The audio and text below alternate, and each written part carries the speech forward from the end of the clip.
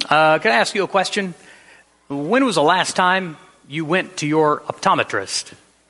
It may seem like a weird question. I have been to my optometrist nearly my whole life, and if you know any of my story, you know that's been a lot. I've had a lot of trouble with my eyes over the years, so I go right now about once a year.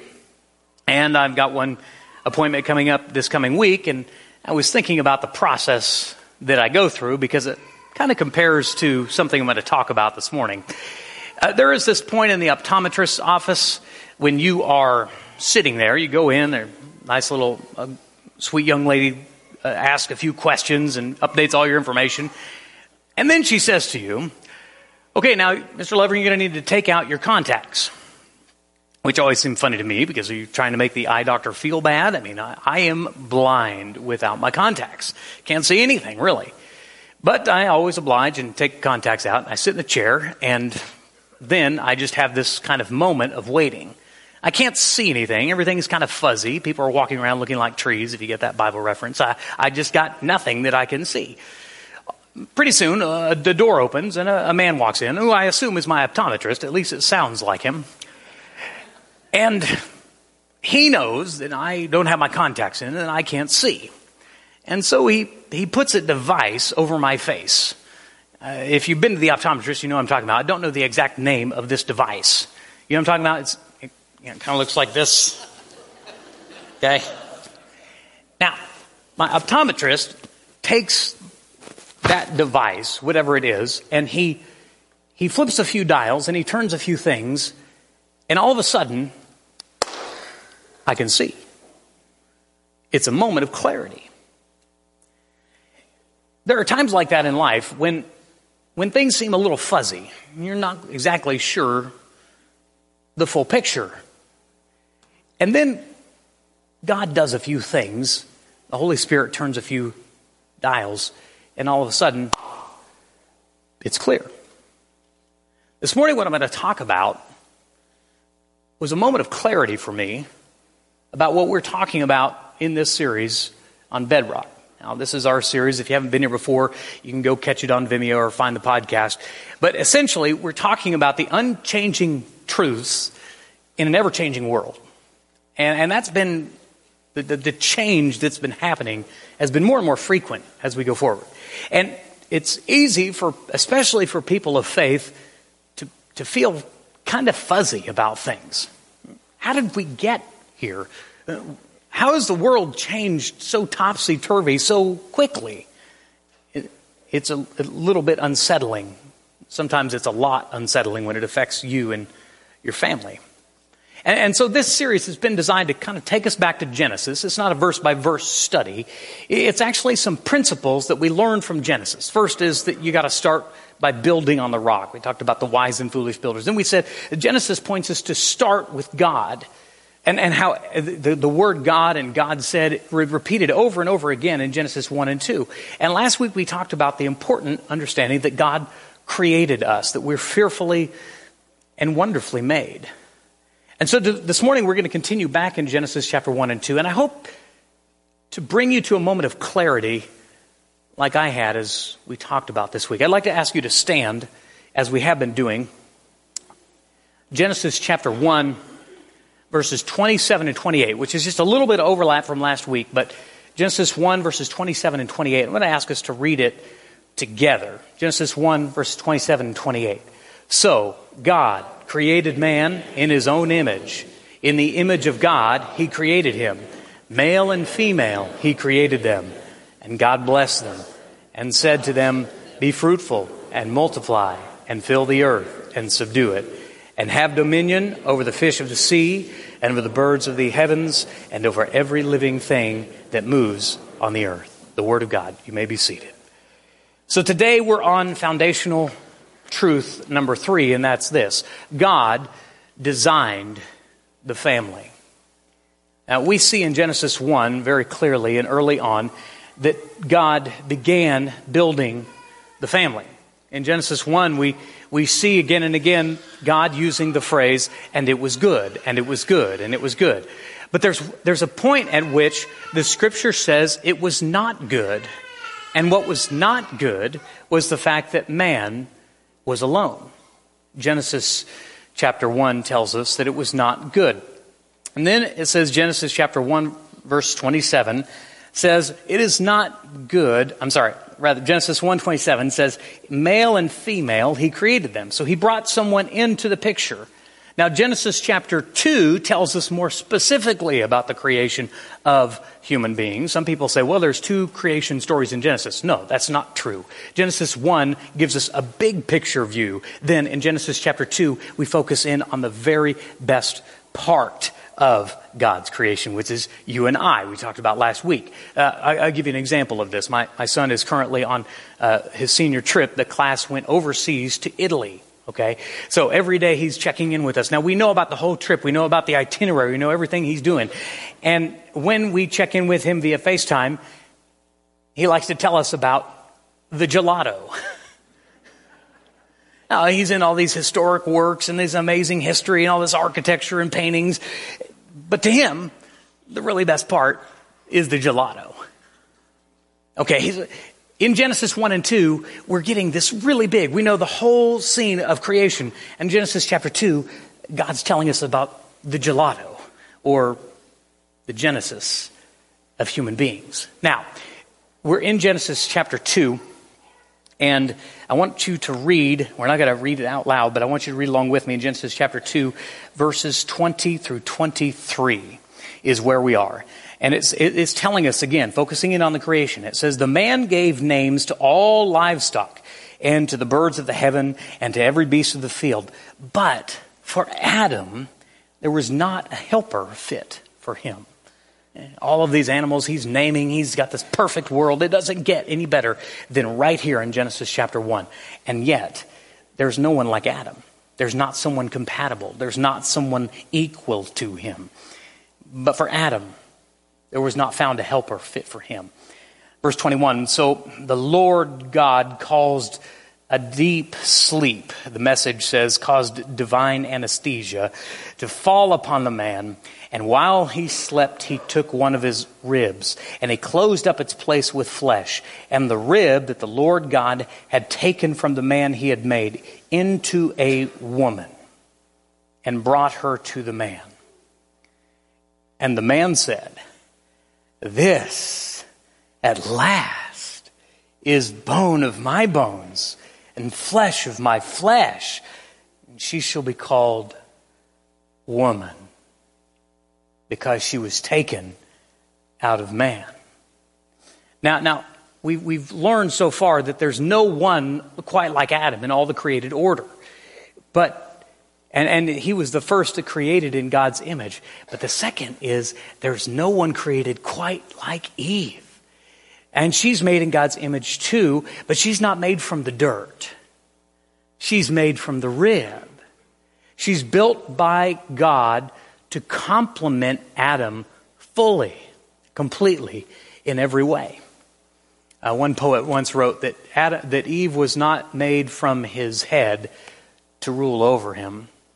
She was not made from his feet that he should walk all over her, but she was made from his rib, his side, that she should be beside him to help him and to protect his heart.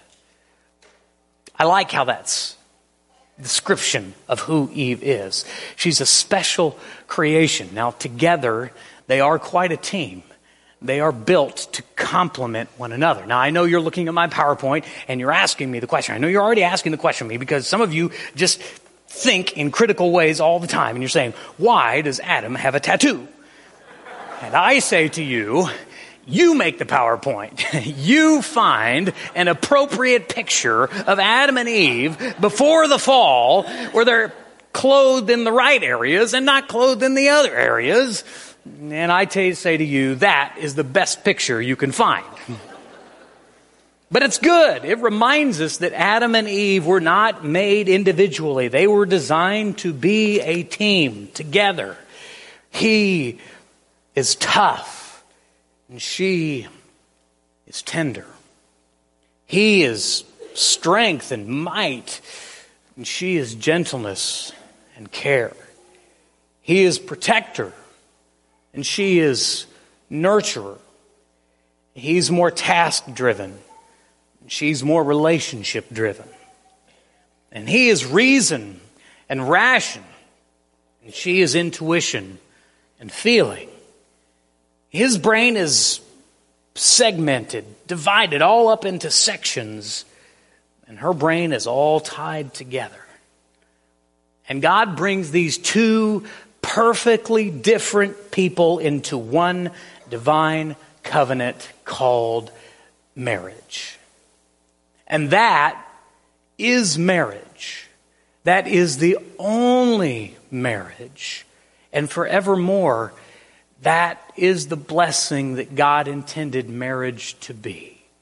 You see, He made marriage to be a blessing. The scripture says God blessed them. And He said to them, be fruitful and multiply.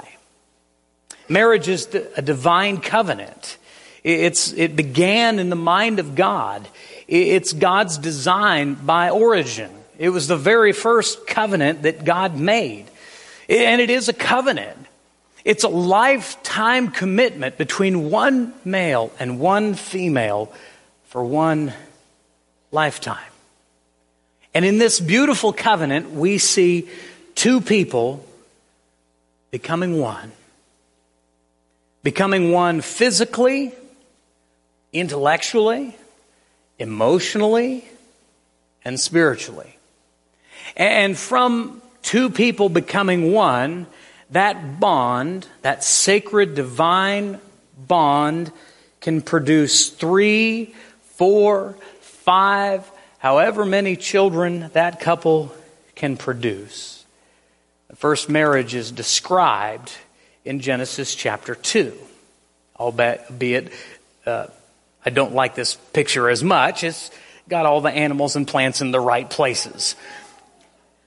Genesis chapter 2, 24 and 25. I want you to look at it again. And we were just on page 3 there in your Bible if you don't know where Genesis chapter 2 is. And look at verses 24 and 25 again and look at the blessings that pour out of this divine covenant. Genesis 2, starting verse 24. Therefore a man, to me this implies maturity.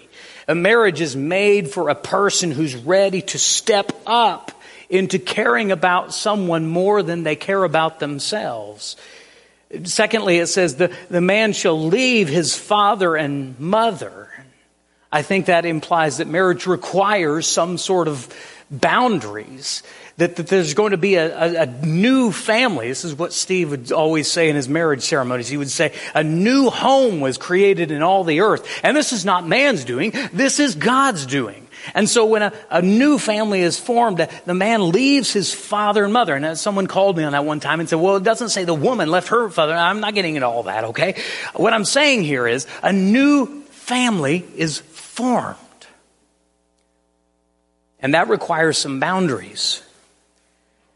And to hold fast to his wife, that tells us that marriage requires commitment.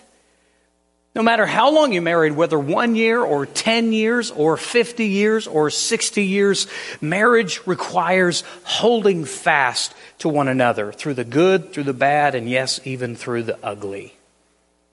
And it says they shall become one flesh, which reminds us that the marriage covenant is the place for love and sexuality and relationship. And all of those things are good. Those are a blessing from God. Somehow the world hijacked talking about sex and took what God intended to be the blessing within the marriage covenant. And within the marriage covenant, there is nothing wrong with it. It's a beautiful thing. It's a powerful thing. Physically, emotionally, spiritually, and so forth. And then it says the man and his wife were both naked, or naked, depending on how you say it, and were not ashamed. Now, this implies vulnerability and security. We're not just talking about physical nakedness, so I'm sure there's part of that, but But in the marriage relationship, there is a vulnerability with one another that you can be fully and completely 100% yourself without any barriers or pretenses or pretending. And you can be in absolute secure trust that your partner will not abuse that vulnerability. And so with this team together, they form what we call the family. And this is a good thing too. The scripture says, fill the earth and subdue it and have dominion. Family, if you think about it, is the first God-formed group. Family preceded nations and kingdoms and governments and Israel and even the church. There were no groups of people before Genesis 2. God formed this foreordained covenant of people in group, and it's a blessing.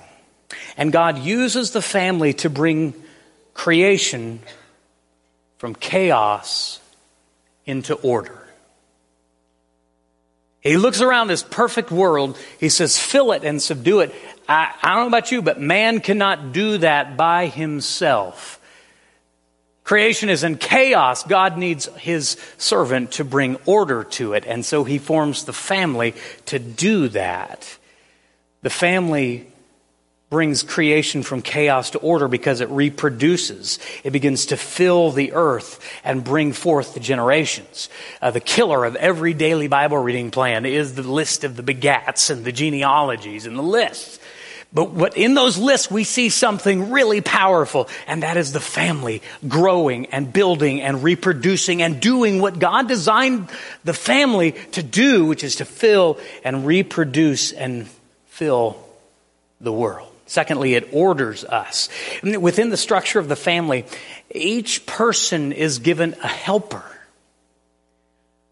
So you don't have to do it by yourself. Each person is given a role, a purpose, a function within that group. You have a job to do, and the scriptures get more clear on that in Ephesians chapter 5. If you want to hear more about that, come back for Sunday night study tonight. And in addition to having a helper, in addition to having a role, every person within the family structure has a role model to look to and aspire to. So little boys learn what it means to be a dad. And little girls learn what it means to be a mother. And little boys learn how to treat a lady. Little girls learn what to expect from a man. If you think about how it orders us and how it orders society, the family is crucial to teaching and raising and training children. And so because it reproduces, because it orders us, because it orders society, if you just take a step back from every headline and from every bad thing going on in the world, and you take a big picture look, I will tell you that it is my contention that every single solitary societal problem can be rooted back in the collapse or the dysfunction of the family. You see, God blessed the family to be a blessing. That's what our Father does, to bring order to chaos. But now here's my moment of clarity with me, and I just need you to follow along, and you're going to have to chew on this, so I hope you'll pay close attention. Just as God used the family to be a blessing, to bring order to chaos, the enemy of God attacks the family, attempting to bring chaos from order, to put that which is orderly and functional and practical and helpful and blesses the world and use it to hurt people. And he uses it to bring chaos into order. So I want you to think about this for just a second. If you were the enemy of God, what would you do? If I hated God with everything that I had, but I have this problem. See, I can't beat God because he's God. And so how would I If I were the enemy of God, how would I get at God? I think the answer is you get at those whom God loves. And so if I were the enemy and I'm trying to get at God, but I can't get at God because He's God, then I'd go straight for the family. And I think this is where we are. You see, if I were the enemy of God, I'd start here. And He's going to do exactly that in Genesis chapter 3. He's going to work to separate man from God. That's step one. That's the first thing He wants with you, is to separate you from God. To separate you from your relationship with Creator and created. And He's going to work as hard as He can to separate those two. And we, of course, know in Genesis 3 He's successful. And if I were the enemy of God and I hated God and I wanted to get at God, but I couldn't get at God because He's God, I'd try to get at those He loves. And so then I'd try to separate what God brought together. Jesus said, let no man separate what God has brought together in Matthew 19. And so God brought these two together. And so if I were the enemy of God, I'd try to separate a man from his wife. I'd work to divide the household and split the foundation of the rocks. And I'll tell you, He's good at that. I want to be very careful here. I'm telling you a personal story, and I got to walk carefully here because you know this. I love my parents. My parents are not married. And I can tell you the moment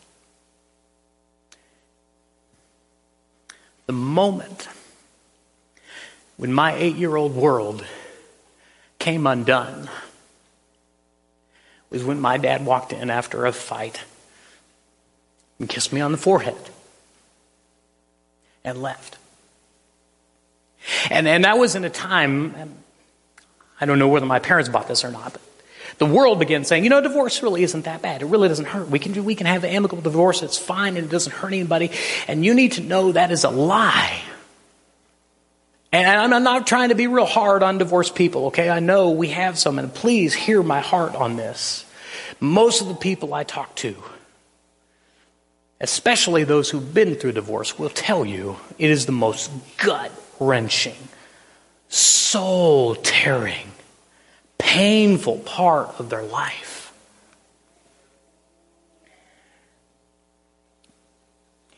And the enemy's good at what he does. And so if you're sitting here in a pew or you're watching online and you're thinking that, I just don't think this marriage is gonna work. Let me plead with you. Let me beg you. Hold fast to your wife. Hold fast to your husband. Don't give up. You need some counseling? We've got a great counselor. Will's great at that. He was telling me he needs more to do, so bring him. Hey. Hold on. Ask the elders of the church to pray with you. Do whatever it takes, but hold fast to your marriage, please. Don't let the enemy in. All right. Then I'd work to keep babies from entering the world. We talked about that last week. I'd try to wreck the womb where God does His divine knitting.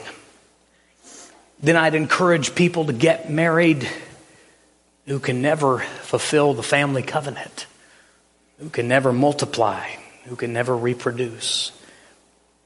And then if I really hated God, I'd whisper to their sons to remove parts of their bodies that will one day potentially make them fathers. And I'd deceive their daughters to remove the body parts which will one day make them mothers. We see this happening all over our world. But I think it's easy to get caught up in the focus on the people and the politics and all of that stuff. And I want to ask you to step back and say, who is at work here? It's not God. And this is why God's people need to speak the truth in love. Because that's the last thing I'd try to do. I'd try to get God's people to accept it. I'd try to get God's people to be okay with it, or at least be silent about it. And so, knowing the enemy's strategy, here's the question I want to ask of us. What can we do? What can I do?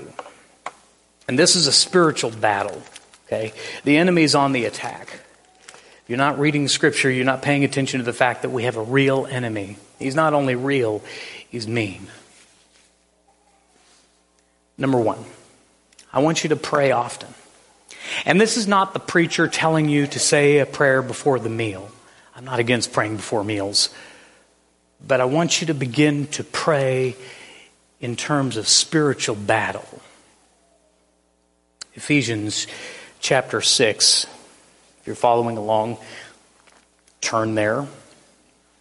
Ephesians chapter 6, 10 through 12. Catch this. Be strong in the Lord in the strength of his might. Put on the whole armor of God that you may be able to stand against the schemes of the devil. Now note this. This is so important. For we do not wrestle against flesh and blood, but against the rulers, against the authorities, against the cosmic powers over this present darkness, against the spiritual forces of evil in the heavenly places. And he tells us to put on your battle armor, and we know that from every VBS ever done, I think. All the spiritual armor of God, truth and righteousness and faith in God and salvation in Christ and the Word of God. But at the end of that, look at verse 18. What does Paul say? When you're all armed for battle, and not a flesh and blood battle, but a spiritual battle, look what he says in verse 18. Praying at all times in the Spirit with all prayer and supplication. To that end, keep alert with all perseverance, making supplication for all the saints.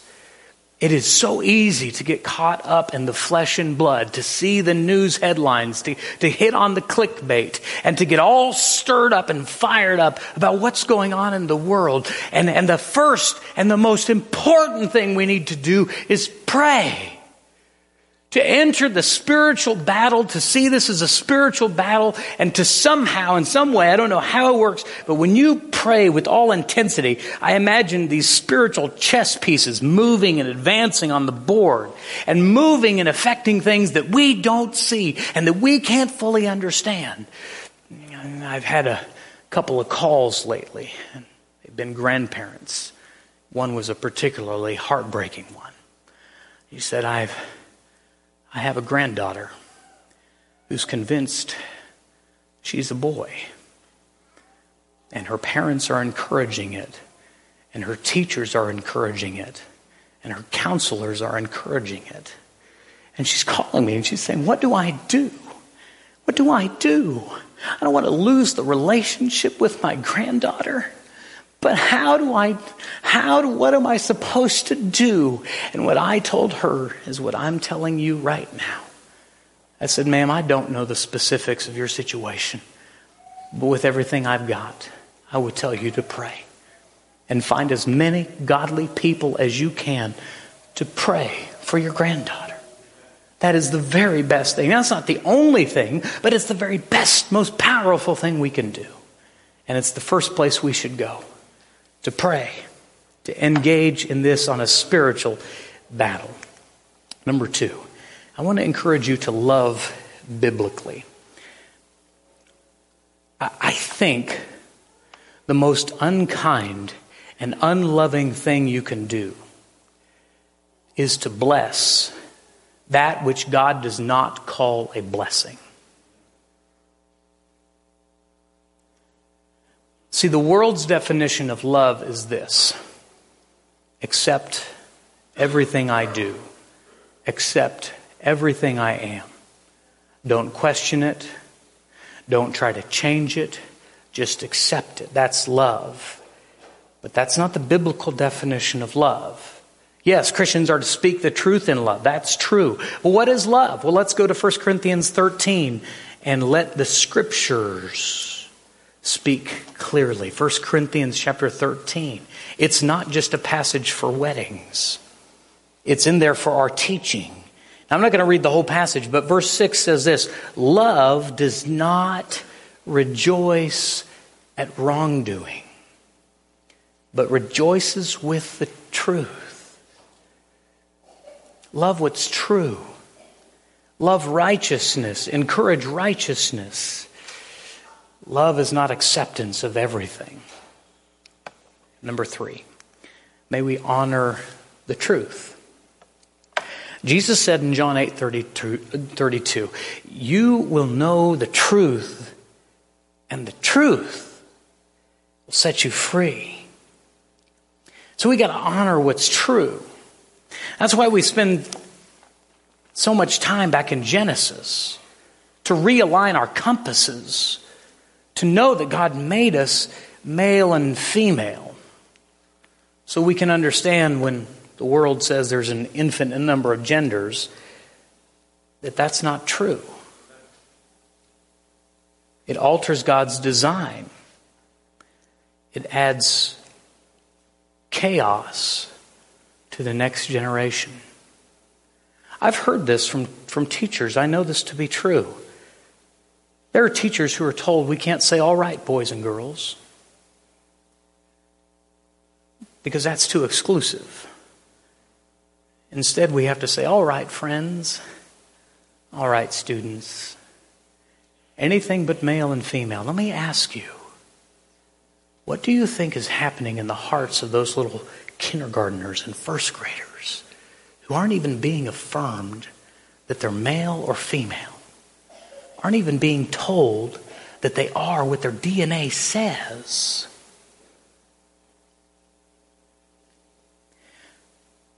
So don't add to the chaos. You don't have to be rude or cruel or mean. We shouldn't be. But I don't think Christians need to post your pronouns. You know why? Because it gives into the ideology that gender's as changeable as your shoes and your socks. You can change your gender like I changed my tie. Don't lie. And don't be a part of false delusions. And don't help other people to believe lies. Don't alter God's reality or His truth. Don't add chaos to disorder. Now you can do that in a very loving way. Number 4. Magnify marriage. Now, I'm going to be careful here. If you're single, if you're widowed, please hear me out. I'm not excluding you. You're not a lesser person.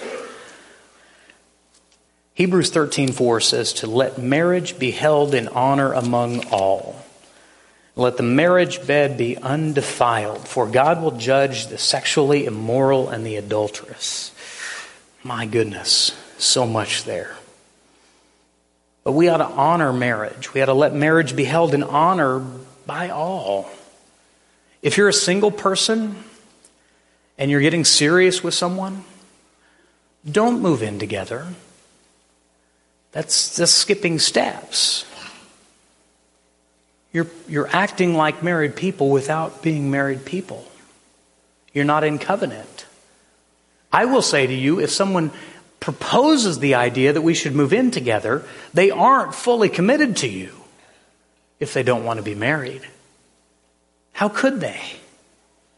They're saying to you, I would like your naked body, but not your naked soul.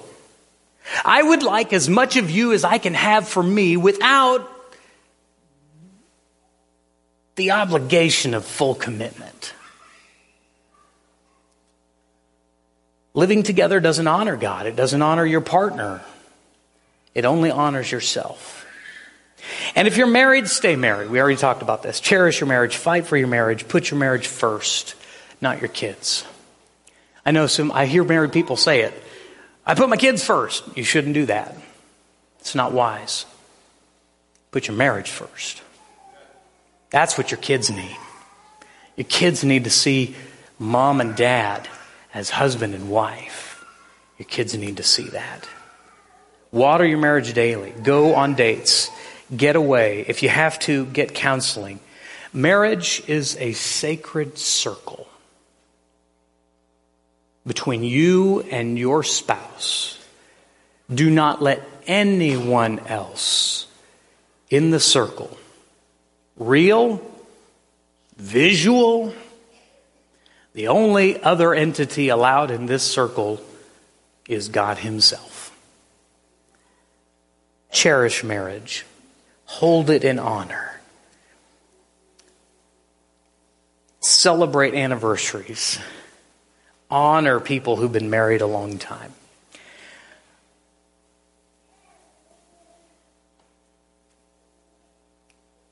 Number 5, have babies. This is the part where people are going, finally, something practical I can use. Yeah, that's great. Did you hear that, honey? Have babies. And we've had babies going in and out this morning. That's great. Some people are bothered by that. It doesn't bother me. That's a sign of a healthy church. That's the sign of growing church. That's a blessing. The world hates babies. The church should be the place where we love and cherish babies. In fact, by the way, I know Anita's looking for some help. If you love holding babies, if you love being with babies, talk to Anita. Anita, raise your hand real quick. Okay, so if you need to help in the nursery, if you'd like to do that, she's looking for a few extra good people who love babies. Psalm 127 says, children are a heritage from the Lord, the fruit of the womb a reward. So go multiply. Children are a blessing. Have as many as you can. Now, what if you can't have children? That's okay. Adopt. Foster. Because the world needs that too.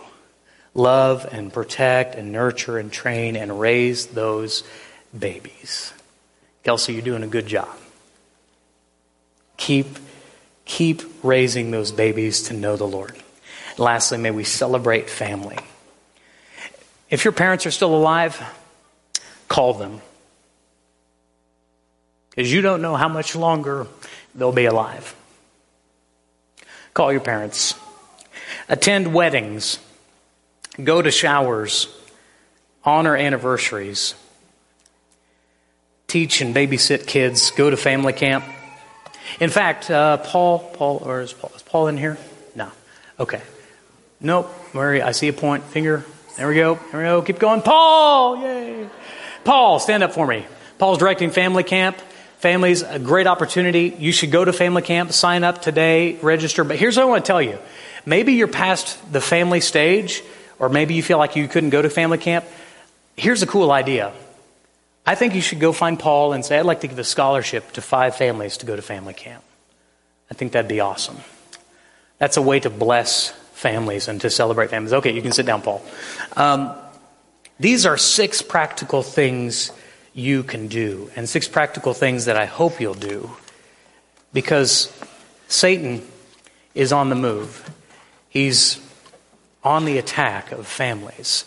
He's trying to separate that which God brought together. And so hopefully this morning we understand what a blessing family is, and we support it, we celebrate it, we love it. We encourage marriages and families personally and collectively.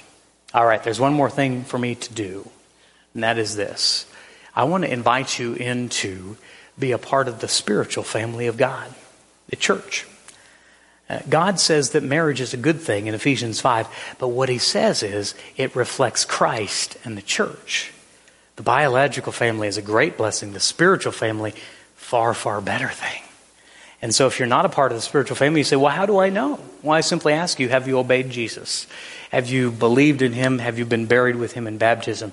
If you haven't done that, you're not part of the spiritual family yet, but you can make that change today. In just a minute, we're going to sing some songs, and our elders are going to go to the back. If you would like to be a part of the spiritual family of God and you'd like to be added to the church, you can do that. Go find one of our elders. They'll help you with that or any other spiritual need that you might have. Let's together stand and sing.